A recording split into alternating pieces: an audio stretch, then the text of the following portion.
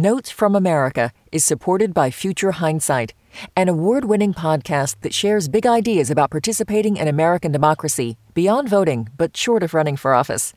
Join host Mila Atmos for stimulating and incisive conversations with citizen changemakers on topics ranging from gerrymandering, policing equity, and voting rights.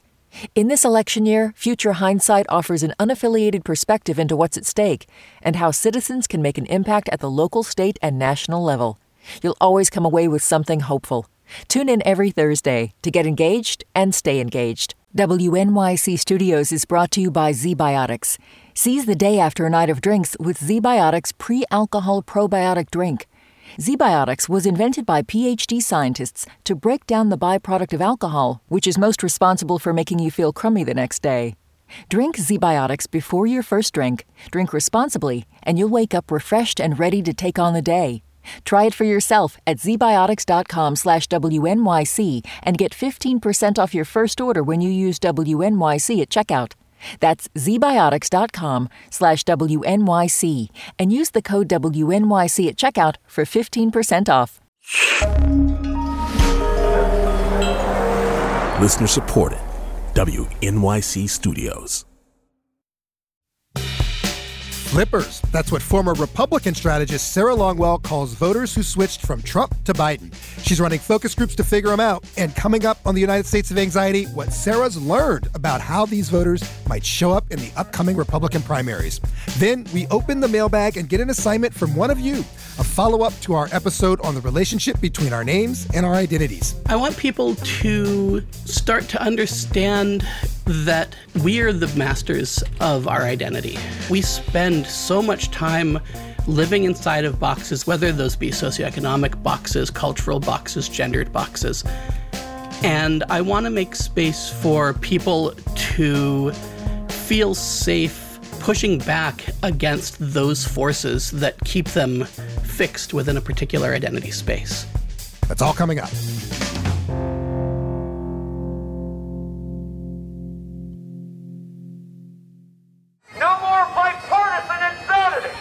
I'm not sure if you can hear these demonstrations, but democracy is on the mind, and people have a lot of opinions on things that are going on in politics right now.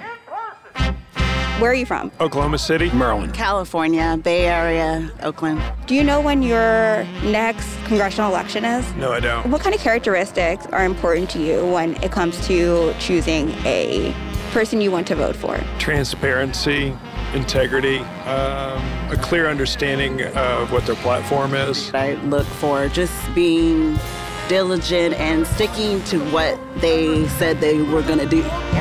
I think that the Democrats are on the right path. I think they just need to be a little more aggressive in what they're doing. I think that we're done with Biden thinking that he can make a path between Republicans and Democrats. So he has to start really using his authority to pass laws, or else there's going to be real problems in the future.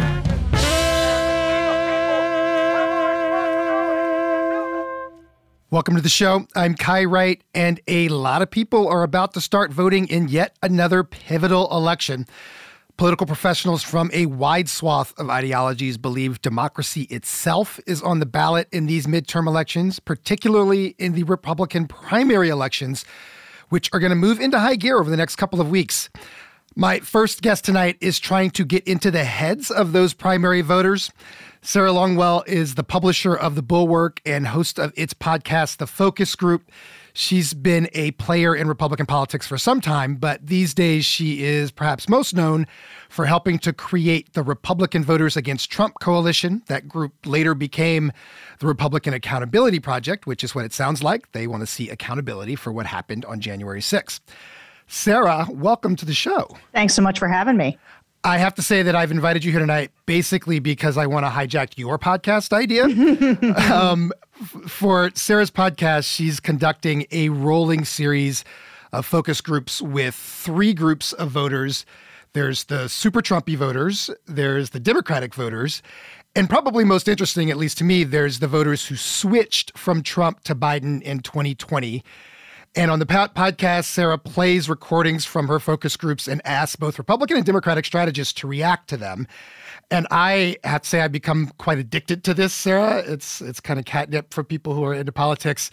And we're going to listen in on some of those focus groups tonight. But first off, just why are you such a huge proponent of focus groups in the first place? Why? What insight that's unique is it that you get about our political culture from focus groups? Yeah, there's two reasons I really like focus groups. One is people love polling, right? Everybody loves to see a good horse race poll. And the polling can kind of tell you the what, although only so accurately. But the focus groups can tell you the why. It can tell you why somebody thinks something. And the reason I started doing focus groups actually was, as you noted, I was a longtime Republican kind of operative strategist. I did a lot of policy work. And when Trump won in 2016, it occurred to me that I had perhaps been spending too much time in think tanks because I did not understand what was going on with the Republican Party. And I wanted to hear from voters, and especially voters I didn't know personally, because that's just too fraught. I wanted to hear from strangers why they voted for Donald Trump. And when I started doing them, it helped me. And then I sort of moved into the process of, okay, well, how do we defeat Donald Trump? Learning what we know now. And so I spent a lot of time with Trump voters who rated Donald Trump as very bad, which is when we built Republican voters against Trump. It was with a lot of information that we had gleaned from these voters that we felt like were on the bubble with Trump and could be pushed over. But then, like you, I became totally addicted. I've wanted to track things like, why do voters believe the big lie? Why, do they believe that it was Antifa or Black Lives Matter that attacked the Capitol on January 6th? And there's just nothing better than getting people into a group where they feel really comfortable because they're with other people like them who also voted for Donald Trump, and just hear them tell their real reasons. And I think, and it helps me formulate political strategies for how you beat back some of these really pernicious effects on the Republican Party. Well, let's talk about what you're hearing in these focus groups. And we have to start with the culture wars, because that seems to be the top line of at least Republican politics right now. Florida is, of course, this week's front line in that war. And listeners, in case you have somehow drowned out this news, here is the recap. Governor Ron DeSantis and the Republican-controlled legislature passed a bill back in March, I believe, that bans classroom instruction about sexual orientation and gender identity before the fourth grade. Now, there are similar bills circulating in more than a dozen Republican-controlled states around the country. But in Florida, Disney criticized this bill. So now Ron DeSantis and the legislature have passed another law stripping Disney of a special tax status it held. It's kind of open retaliation for this speech. So now, Sarah, I have to say, and I'm not even really sure where to start with this, but you have written op-eds in more than one outlet criticizing the initial Don't Say Gay law itself. That's before we get to the irony of a Republican-controlled legislature punishing political speech of a corporation. But have you asked any of your focus groups about this particular style of legislation? And if so, how do they react to it? Oh, yeah. I mean, this is what's interesting. We should never take for granted. So people like us who follow politics really closely, you should never take for granted the amount of information that the average voter has. And so when you look at a bill like this, I wrote an op-ed in the Washington Post talking about why I opposed this bill. And it was kind of a complicated argument about what does the term instruction mean? And would that mean that if, my kids, somebody asked the teacher, why do my kids have two moms? Would the teacher get in trouble if they were in Florida for answering that question in an age-appropriate way? Is that instruction? And so as I was kind of playing out the legal part of this, that is not how voters are thinking about this. Voters think that the bill is, well, why would you teach transgenderism to a kindergartner? That's what they hear. And when you hear it in that frame, you can see why it's sort of a 60-40 issue where voters are like, yeah, that sounds, I support this bill because I don't think that kindergartners, they should be, telling them about, gay people or gay sex. And it's like, okay, well, sure. But what about families where they have two parents? Can they talk about that? And so it's just more complicated than that. But the nuance. And when you say 60-40 issue, you mean 60-40, 60% of people are like, yeah, I like that. And 40% of the people are like, no. Yes, that's right. That's the polling on it in Florida. I mean, in Florida, it polls very well. Ron DeSantis, and just to get to the focus groups, one thing I ask in every single focus group of Trump voters, first thing I say is, who do you want to see run in 2024? Majority of them say Trump. And if you say, okay, but if Trump doesn't run, who do you want to see run? And number one answer is Ron DeSantis. Right. And the reason that it's Ron DeSantis is that people, there's this Russian expression, the appetite increases while you're eating. And what Trump did was it took people from a place where they held their nose and voted for Donald Trump. And they would tell me in the focus groups, hey, I didn't vote for Donald Trump. I voted against Hillary Clinton. Mm-hmm. But now they crave they crave the chaos. They crave the anger. They crave the aggressive, I'm going to go punch my enemies in the face. And the Don't Say Gay bills are kind of interesting because they're sort of like a side door to the hate. Because even for people, I actually maybe naively thought a lot of this was settled. Mm-hmm. But you could find plenty of people who think it's fine for gay people to get married and they're supportive of that, or they've come around on that, or they don't care that much about it.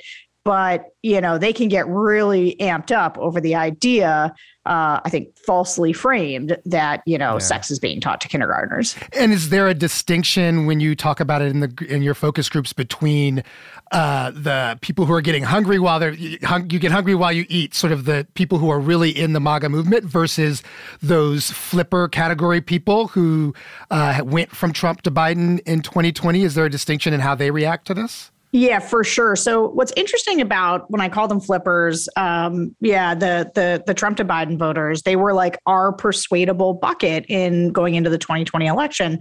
And they're a pretty interesting group because they're actually Republicans. Like if you ask them how they identify, they're generally moderate Republicans. Mm-hmm. But they're moderate Republicans who hate Trump and hate the Trumpy elements of the Republican Party. And so the stuff that is super culture war-y. Now, these are people, though, it sort of depends on what the war is, mm-hmm. because these are people who were really angry at the way Democrats were handling COVID, for example. Like, if you just look, we did a bunch of focus grouping in Virginia around the Youngkin McAuliffe race. And, we talked to a ton of Biden voters, moms, suburban moms who were just furious that their kids weren't regularly in school, that, they were still having to wear masks. And, every political season, they name suburban moms something like security moms or whatever. Going back 30 years at this point. That's right. And I guess I would just say I would go with COVID parents potentially for this cycle where because it's both men and women. But where a lot of these swing voters were really upset about the way COVID was being handled and really wanted to move past it. But on issues like this, the more the Trumpy aggressive, calling Disney groomers and things like that, mm-hmm. that's a turnoff to these swing voters. Mm-hmm. So they're a complicated group, the swing voters. Right. And on the COVID question, are they upset about the sort of individual liberty part of it, or they're upset about the disruption to society and their kids' education part of it? Yeah, the latter. They're not particularly ideological about it. It's more about, this happened. This was particular to Virginia. But, the teachers got vaccinated. And then the teachers union said that the teachers didn't have to go back. They got to kind of go to the front of the line to get vaccinated. And parents had just, I think, been trying to talk to the school board. They were just so frustrated. And it was kind of wrapped in. And I try to explain this to people because reporters and others are always trying to kind of suss out individual issues and how that might impact things. And I try to explain to them that the CRT issue and the COVID issue and critical race theory, CRT being critical race theory. Yeah, critical race theory that got brought up in Virginia. It's not actually about critical race theory. It's kind of all wrapped together in a cultural conversation where you get a certain group of voters who think that things are just going too far, that are getting too weird. Oftentimes I listen to these swing voters or even Trump voters, and they think the way progressives talk, they think they sound like aliens, with the terms that they use and things that people don't understand. And I think I try to be pretty, I guess I don't, but I think that there's a lot of people who are, they're like 65 years old and they don't understand or have never thought about, they would find like the trans swimmer or the trans athlete things like totally disorienting. And they're not bad people or they're not trying to be bigoted. They're just like, it's totally like this thing that's, they're like, what are you even talking about to me right now? And if you demonize that enough, it's like, yeah, that's weird. I don't know how to think about that. But I have to ask you, with all of these culture wars in general, I remember so early in 2016, when Trump first started winning in the Republican primary at the time, I was an editor at The Nation magazine, right? A bastion of the left. And we joked, I remember being in an editorial meeting joking, thinking, well, if Trump wins, at least all of this fights over morality and culture will stop. That's going to be the end of that. Obviously, we were foolish, but back then you used to lead the Log Cabin Republicans, which is the LGBT Republican group, and you quit when they endorsed Trump in protest. And I just wonder, did you see this turn coming, Artie? Because when you said you thought some of this stuff was settled, did you see that, oh yeah, with this Trump movement, there's going to be a resurgence of the culture war, particularly around gay issues, but culture wars, period? So yes, culture wars, no to the gay culture wars. So I actually, and they kind of weren't. Like what was interesting. So I left Log Cabin. It's true. They really wanted to endorse Trump. I said over my dead body. And there was enough of us who were against the endorsement. But ultimately, once he was elected, people really wanted to endorse him. And one of the arguments that they had for why Log Cabin should endorse him was that he was the most pro-gay Republican president we had ever seen. And that was sort of true. Like he, waved one of those rainbow flags at a protest, and he didn't really make the social issues. He didn't put them at the center of what he was doing. It was more, he hated different people, right? He had a different set of people. And to me, that was just as alarming. Like just because he had moved on from gay people didn't mean that, we're going to say Mexicans are rapists and thieves and, we're going to ban Muslims, like an entire religion. Like to me, I was like, well, this is preposterous. And so I saw him stirring up the most nefarious passions of people and using grievance politics and wedge politics and a politics of hatred. So like all of that, it just didn't seem like the gay people specifically were on the menu. But quickly here, what's happened, this is pretty interesting to me as a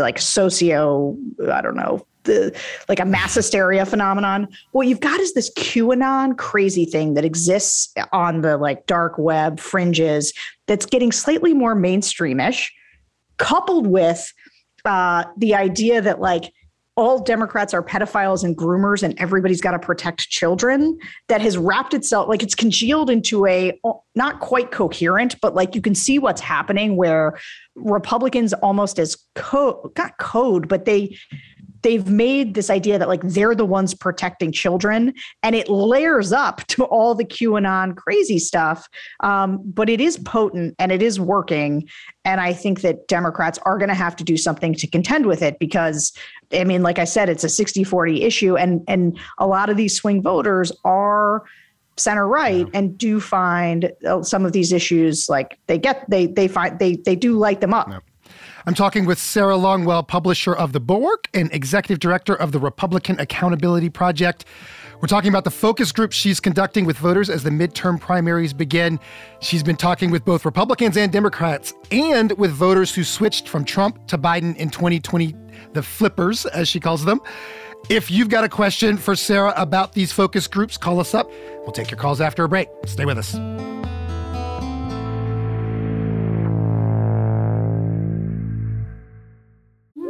Hi, I'm Alexis Ohanian.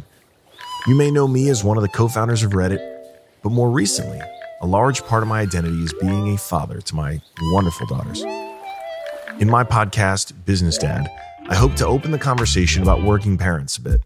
You'll get to hear from a wide range of business dads, from Rainn Wilson and Guy Raz to Todd Carmichael and Shane Battier, to find out how they balance being a dad with a successful career. Business Dad is available now, so be sure to listen and subscribe wherever you get your podcasts.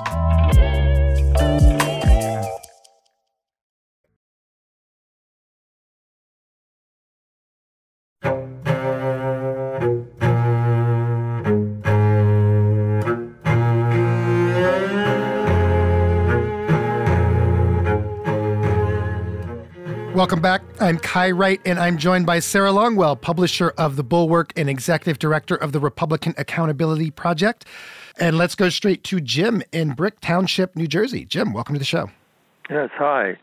I'm wondering if the recent bad news about Putin will cause any serious drop-off among support for Trump, that given their close association or him being the lapdog. I'm not seeing it so much, that, or is this still too early in the game for people to start seeing Trump in a more tarnished light by virtue of Putin's villainy? Thanks for that, Jim. Sarah, is this coming up in your focus groups? It is. It's a great question. And unfortunately, I mean, you're not seeing, look, people who voted for Trump in 2020, they're pretty dug in. And what I hear in the focus groups, I've done a number on Ukraine. I actually did a great episode of the focus group podcast with Alexander Vindman about this. And what you hear from Trump voters is that the media is distorting what Trump said about Vladimir Putin. They believe that if Trump were president, Vladimir Putin would have never invaded Ukraine because Trump is so strong and so tough that he would have really taken him head on. And it speaks to the alternative universe that Republicans have kind of built for themselves, where the voters, and it's funny because they're very pro-Ukraine. I mean, that was completely clear. They loved Ukraine. They were, they even at the time, I think this is not something that sticks with them, but at the time they were saying if gas prices go up and that's what it takes to hurt Putin and help Ukraine, we're for it. Not a sticky sentiment, but something they wanted to say to show that they were with Ukraine. Right. But if you bring up Trump, they just do not at all think that when you say Trump, called Putin smart and, was close to him, they say, well, he is smart. He's a dictator, but he's smart. And, nothing severs. Listen, if Trump is more popular today, which he is, than he was, I believe, almost at any point in his presidency, after January 6th, nothing is prying these people away. And it is it's really hard to wrap your head around. It is. I understand that, but I got to tell some of my friends who are constantly have their microscopes out trying to tell you that Trump is losing his grip on the Republican Party. And I do not see any evidence that that is true. And what about for those flippers? How do they think about Ukraine and how that relates to either Trump or Biden? So it's interesting. I mean, the flippers hate Trump. I mean, this is people who are constitutionally Republican. They are mad at Biden. They were especially mad at Biden about Afghanistan. They don't think he's doing a particularly great job. They think he's too old. They think he's on the weak side. But I don't think a single flipper, I talk to them all the time, has ever said they regret not voting for Donald Trump. So there you go. There you go. Well, speaking of Biden, I want to hear a little bit about what your focus groups are saying about Democrats and Biden in general, and particularly what the Democrats and flippers are saying about where the country sits now under Democratic leadership. So I'm going to play a little bit of this. And I should say, Sarah, we cut some of your original audio in this. So. Well, they're definitely better than they were under Trump. They're better than they were a couple of years ago.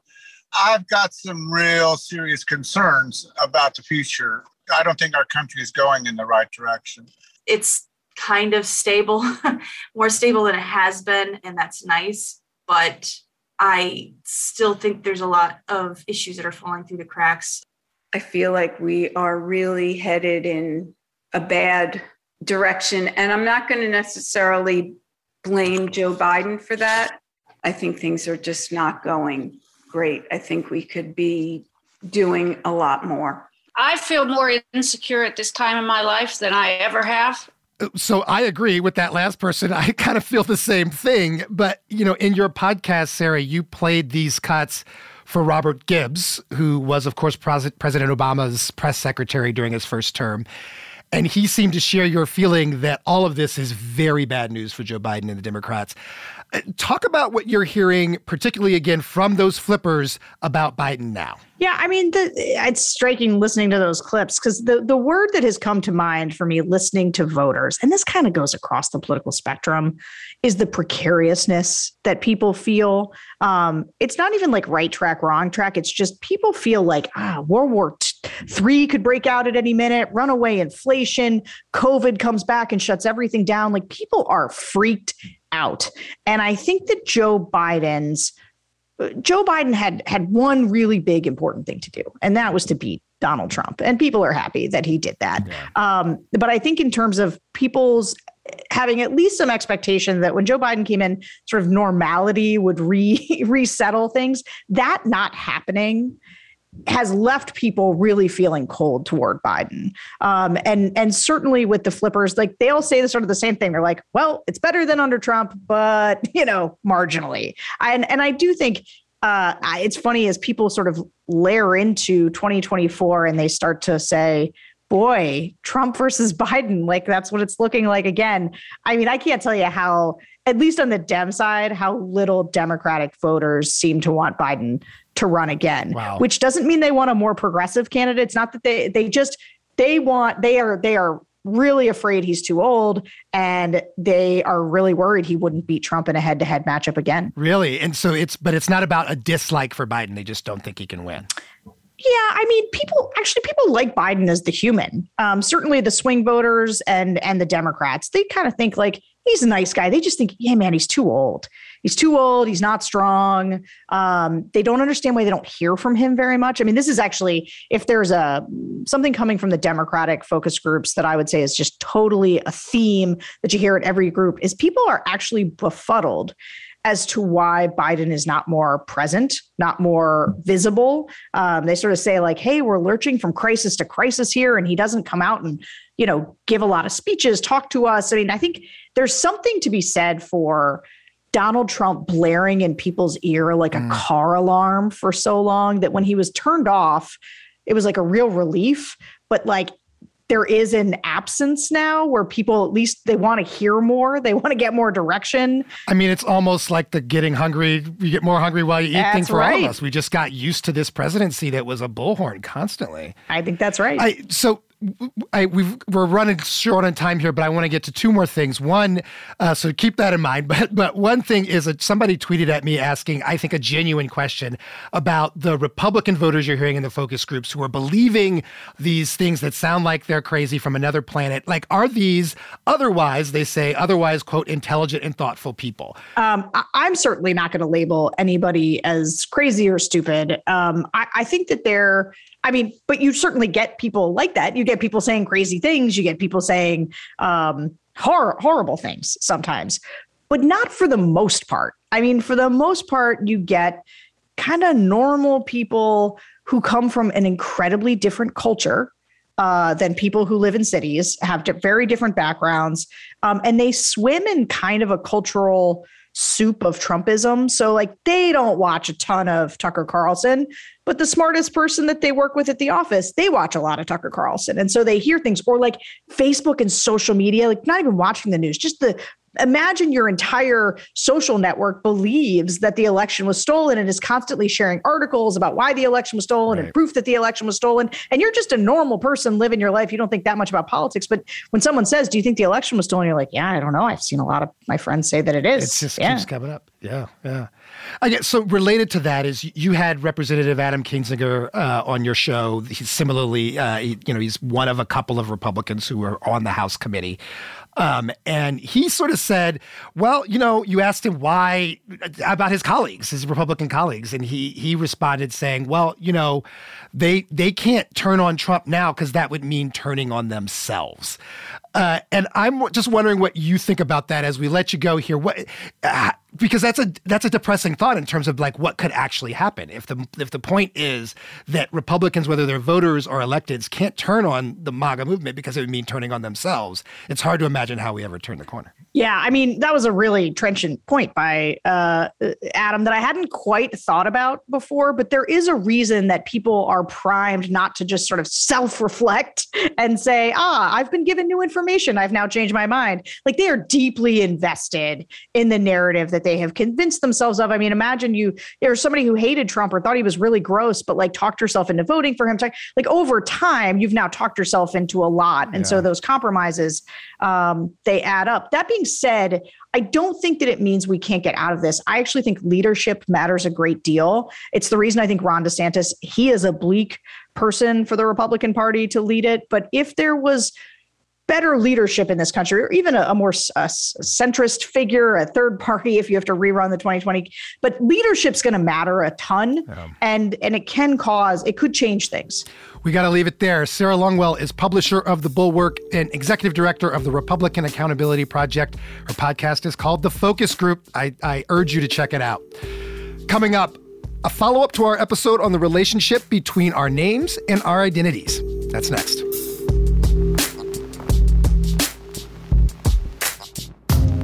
Hey everyone, this is Kusha. I'm a producer. If you like this episode, let me suggest another one you might enjoy too. It's called A Conservative View of the Vigilante Right. Back in January, Kai talked to Mona Charen, who coincidentally works with our guest this week at The Bulwark. Kai talked to Mona about the true meaning of the term conservative and the radical shift we're seeing right now in the GOP. So if you'd like to learn more about the state of the right ahead of the midterm elections, be sure to check that out.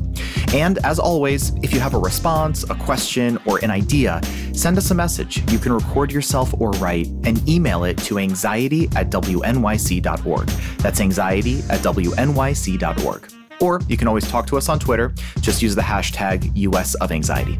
All right, thanks. Talk to you soon. Welcome back. So for the past few months, this show has been in conversation with you, our listeners, about your identities. Most recently, we explored our names and how they connect to our racial and ethnic identities. And a whole lot of you wanted to join that conversation. So I want to share what some of you sent us. And as always, when we open our listener mailbag, I'm joined by our senior digital producer, Kusha Navidar. Hey, Kusha. Hey, Kai. I have made so many new friends. Okay. Yeah, people actually still sending us messages. We got a lot of stories about people's relationships with their own names. Here are some highlights. Hi, Kai. This is Lauren from Inwood, Manhattan. I'm a Black woman. I am met with surprise by people of all races when they finally meet me. And I have found that in white settings, I feel the need to prove that the person who has been talking with those people, either over the phone or in writing, using the name Lauren, is the person that they are now speaking to in person, with my Blackness, with my locks. My name and the way that I speak might put me in a different caste, but as soon as I'm seen, I go back down and then have to reprove myself. Hi, my name is Jeriel. It is a combination of my mother and father's names. My mother is named Geraldine, but people call her Jerry.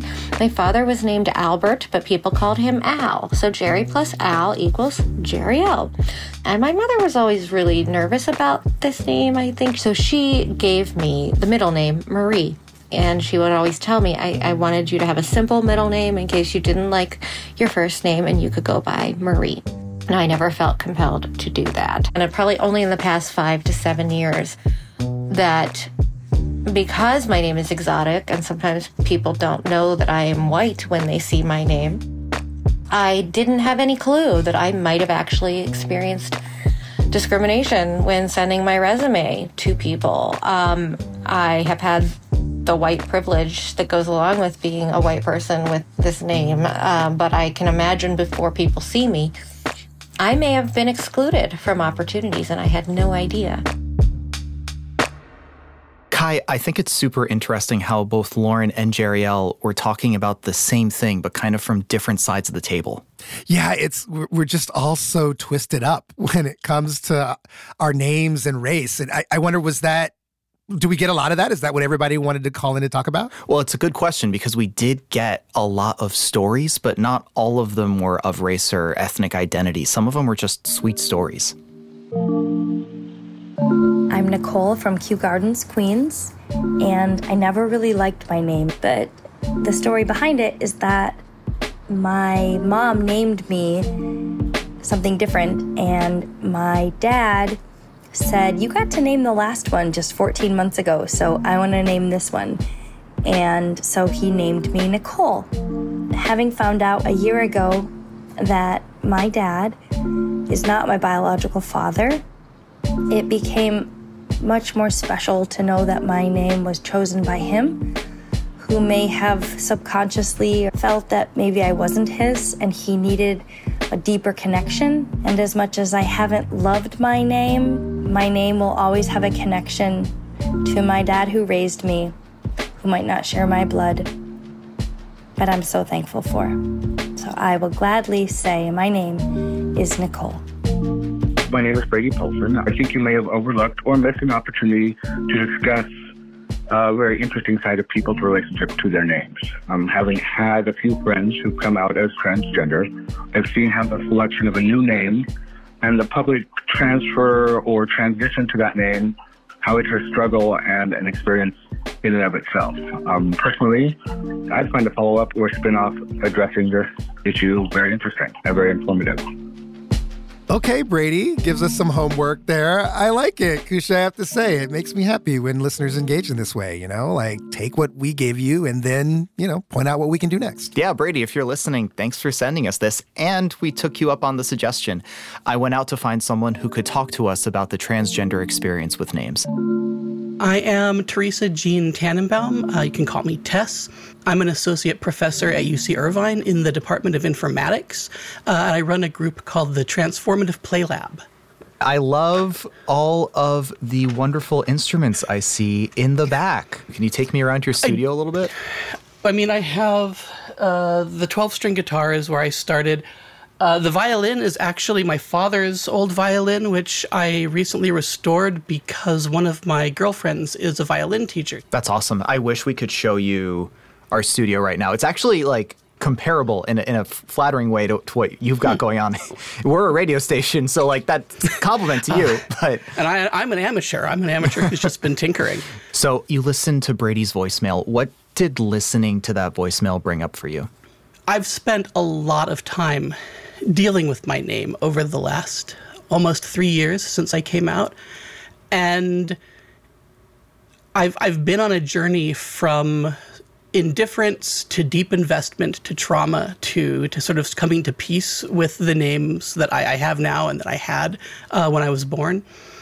And he's absolutely right that as a case study for what a name does for somebody as an identity, the transgender experience is this little microcosm of so many issues around name and identity that I've actually spent quite a few years digging into pretty deeply. Tell me the story of how you chose the name Tess.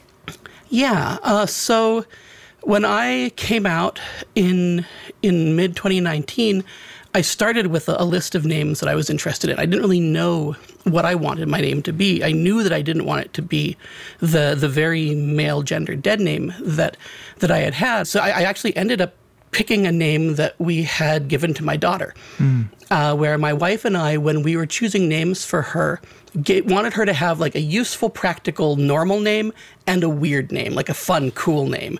And so we made her first name a fairly normal one. Her first name was Abigail. Mm-hmm. And we debated a lot on the middle name, but we ended up with Tesla after the Serbian inventor, not after the car company. Right. And in particular, we found ourselves doodling names one day in a birthing class, and Abigail Tesla Tannenbaum felt it was just fun to doodle. There were a lot of good letters. Tesla offered a lot of fun doodling opportunities. And we realized Tess Tannenbaum sounded like a great name. We're I would love to meet a Tess Tannenbaum. She'd be like this plucky girl reporter from a pulp serial story, or the secret identity of a superhero. And then our daughter was born and insisted on being Abigail. She's been very insistent since she was born that she only wants to be called Abigail. And so we had this really cool name we had given her that wasn't being used. And at one point, my wife said, well, what if you were Tess Tannenbaum? And I thought, no, that'd be really funny. Oh, wait. I had this moment of that's it. That's exactly right. That feels so good. And it ended up being short for Teresa. And it was a character of a book that I read as a child. So I ended up being Teresa, and I wanted a middle name that was a family name that was connected to my past.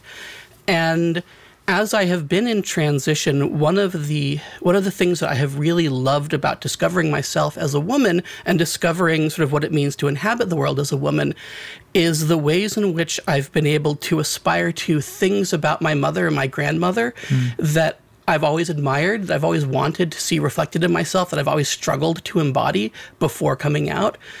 And so I approached my mother and my sister and asked if it was okay if I took my grandmother's first name, if they were comfortable with me reclaiming that name as my middle name. And they agreed. And so I became Teresa Jean Tannenbaum. And so I'm named for my daughter and for my grandmother. Oh, I love that. You used a term that I could use help with understanding, dead name. Could you explain that to me, please? I can. Not every transgender person uses this for the name that they were given when they were born. But for many of us, it's a good way to describe it. It's a term that we use to describe our previous name. And when I first changed my name, I was pretty insistent on the idea that my previous name wouldn't be a dead name, that I didn't have any unhappy feelings associated with it. But the deeper I got into this, especially the first few years of my transition, the more that name started to harm me and the more I started to experience pretty profound trauma around it, to the point where encountering it in my daily life was enough to just ruin my day or even my week, depending on the context, especially if it was somebody who purported to care about me, using it for me. And there's this thing that people do, that even I do when I encounter somebody's previous name, which is that there's a part of our brain that doesn't want to let go of the knowledge of that name. And so it sticks around in your head. And it's, I think of it as this little trauma landmine that people step on, and then it just blows up your conversation. It blows up your day. It sometimes blows up your relationship. And the other thing that's important to mention when talking about dead names is the ways in which people weaponize them against transgender people. This idea that we can't really change who we were and that who we are is always going to be in some way overshadowed by where we started. Your own journey included trying to navigate the world of changing your name while also already being published as an academic under your dead name, right? Yeah, it's one of those things where I knew I wanted to transition for years before I finally actually did so. And there was a variety of reasons why I tried to not transition until I couldn't really stand living as, or being seen as a man anymore. And part of it was that I was pre-tenure at UC Irvine, and I had a publication record in my previous name, and I didn't want my tenure case to be a conversation about my gender identity. I wanted it to be a conversation about my scholarship and my ideas and my contributions and my work. And so there was a period of time where I had committed to trying to hold out on transitioning, not because I didn't want to start living an affirming life, but because I was afraid of the professional consequences of the name change that I wanted to make. And ultimately, I decided that the challenge of changing my name was worth it. And so I reached out to publishers thinking that, plenty of people change their names at marriage, at divorce, upon religious conversion, just for fun. Lots of people change their names in the world. There surely must be some provision for this in the policies of the global publishing organizations. And very naively thinking this, and was either rejected or ignored by every publisher I reached out to. What did they say?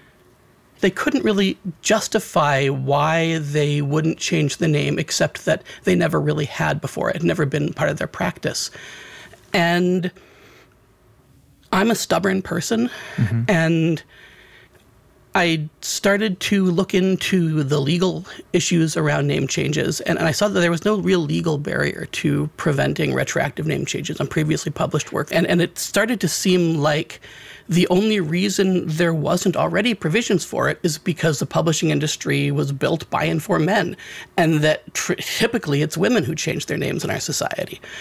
And I was very fortunate in that I was at a conference, the first conference I was out at, and a colleague, Elizabeth Churchill, was one of the vice presidents of the Association of Computing Machinery at that time. which is the largest archive of published work on computation going back to 1976. And she mentioned that the ACM had seen an increased number of cases of name change requests, and there had been a committee assembled to discuss the possibility of this in the ACM Digital Library. And she asked if I wanted to get involved in the committee. Another trans colleague, Serafina Toops, and another trans colleague, Kata Spiel, the three of us sat down over the Rosh Hashanah weekend in September of 2019, and we got in a shared document, and we started writing a policy. The policy we ended up with was a bit of a compromise, but it was the first, and it gave us a reality proof that I then took to Springer and Elsevier and Sage and Wiley and a number of other publishers. And ultimately, what it did was it led to an article in Nature, which is how you found me, where I made a case for a need to allow authors to change their names, and in particular, allowing transgender authors to change their names because of the risks we face when outed as trans by our publishing record. Speaking of that article in Nature, one of the lines that really struck me in there was when you wrote, "Why should cis scholars care?" For one thing, people are most creative and productive when they can be their true selves. And that struck me because it's a pretty intuitive explanation, but I can only imagine the nuance and import that it's had in your own life and your own career. Well, I mean, for one thing, it's forced me to reevaluate all the work that I did prior to coming out. Before I came out, I had this thing that didn't make sense in my life, that I couldn't make sense of. I knew that there was something missing. And all of my work for years was me trying to fill that void, and I couldn't. And it was exhausting. It was exhausting trying to be this person that the world expected me to be, that my body was telling me I was supposed to be, that my family, friends, and colleagues were expecting to be. And I had this anxiety when I started my transition that, like, I wouldn't know how to act like a woman, whatever that means, how to be a woman. And what I discovered was actually when I transitioned, I got to stop acting. I got to stop performing. I got to stop putting in all of this effort to try to look like this thing that I thought I was supposed to be. And instead, I got to just relax into myself. And suddenly I had access to creative resources and cognitive resources that had been denied to me because I had been devoting so much of my brain power to trying to hide and mask and fit in the world, in the box that I had been assigned. So it's great to think about that in the context of what you're doing now. One of the projects that I found very, very interesting, Alt. Mm-hmm. The website is alt-history. So that it grabbed my attention because of its tagline on the website. It uses augmented reality to, and this is from the website, discover a different past and imagine a different future. Now, I tried to install this on a phone I found today, an Android phone. Sorry. I tried. I was not successful. I got it's not very functional yet. All good. I was excited to try it out. So Tess and I talked about the app, and it got pretty technical. But what's fascinating is that this app lets you collect virtual relics in specific physical spaces all through your phone. Those artifacts you collect encourage you to reimagine the past and maybe redefine your future. It's like the Pokemon Go of alternate histories for social justice. Got it. Maybe that's how we should describe ourselves. For sure, yeah. All of this is to say, Tess has really opened her mind to how technology can empower someone to engage with their story. And meanwhile, she continues to engage with her own story too. So I'm on sabbatical right now. I got tenure last year and then immediately took a sabbatical because I was burned out at that point and needed some time to work. And I talked earlier about getting all of this energy back when I came out and transitioned. And what that energy did was it allowed me to do something which I've been wanting to do my whole life, which was actually write songs that I found beautiful and meaningful and visceral. And I wrote a song about coming out. I wrote a song specifically about the moment where I started my transition, where I called Kaiser Permanente and asked to meet with an assessment counselor to begin hormone replacement therapy.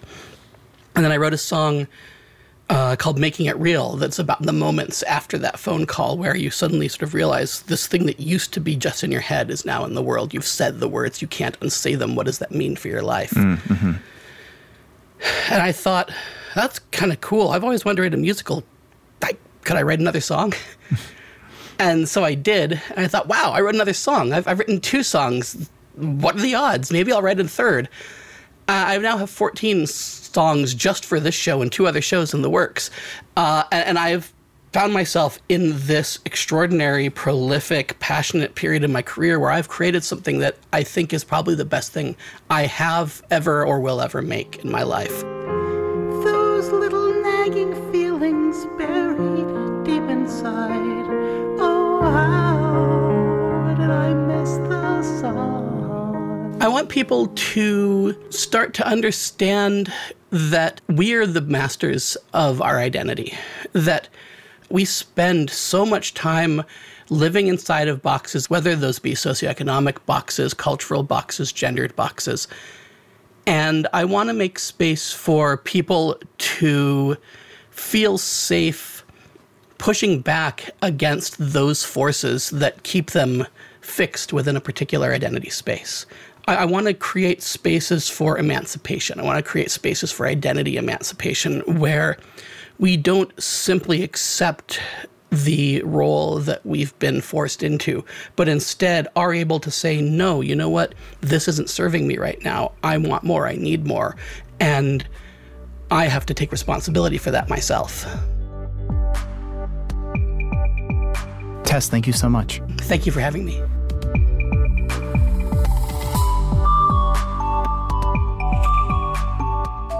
That was Dr. Tess Tannenbaum at the University of California in Irvine talking with our producer, Kusha Navadar. And hey, you can be like Brady.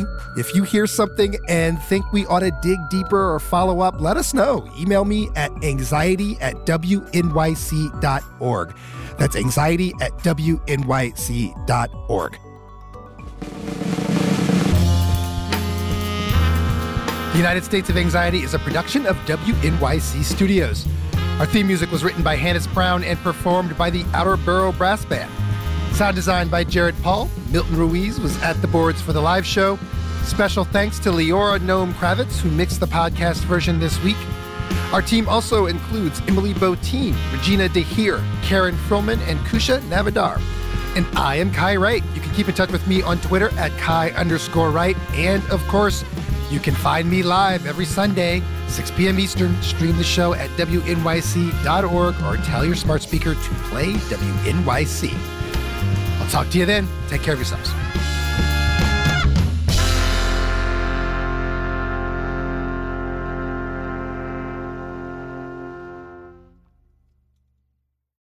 Notes from America is supported by Future Hindsight, an award-winning podcast that shares big ideas about participating in American democracy beyond voting, but short of running for office.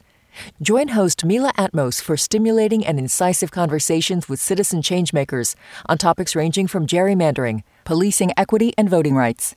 In this election year, Future Hindsight offers an unaffiliated perspective into what's at stake and how citizens can make an impact at the local, state, and national level. You'll always come away with something hopeful. Tune in every Thursday to get engaged and stay engaged.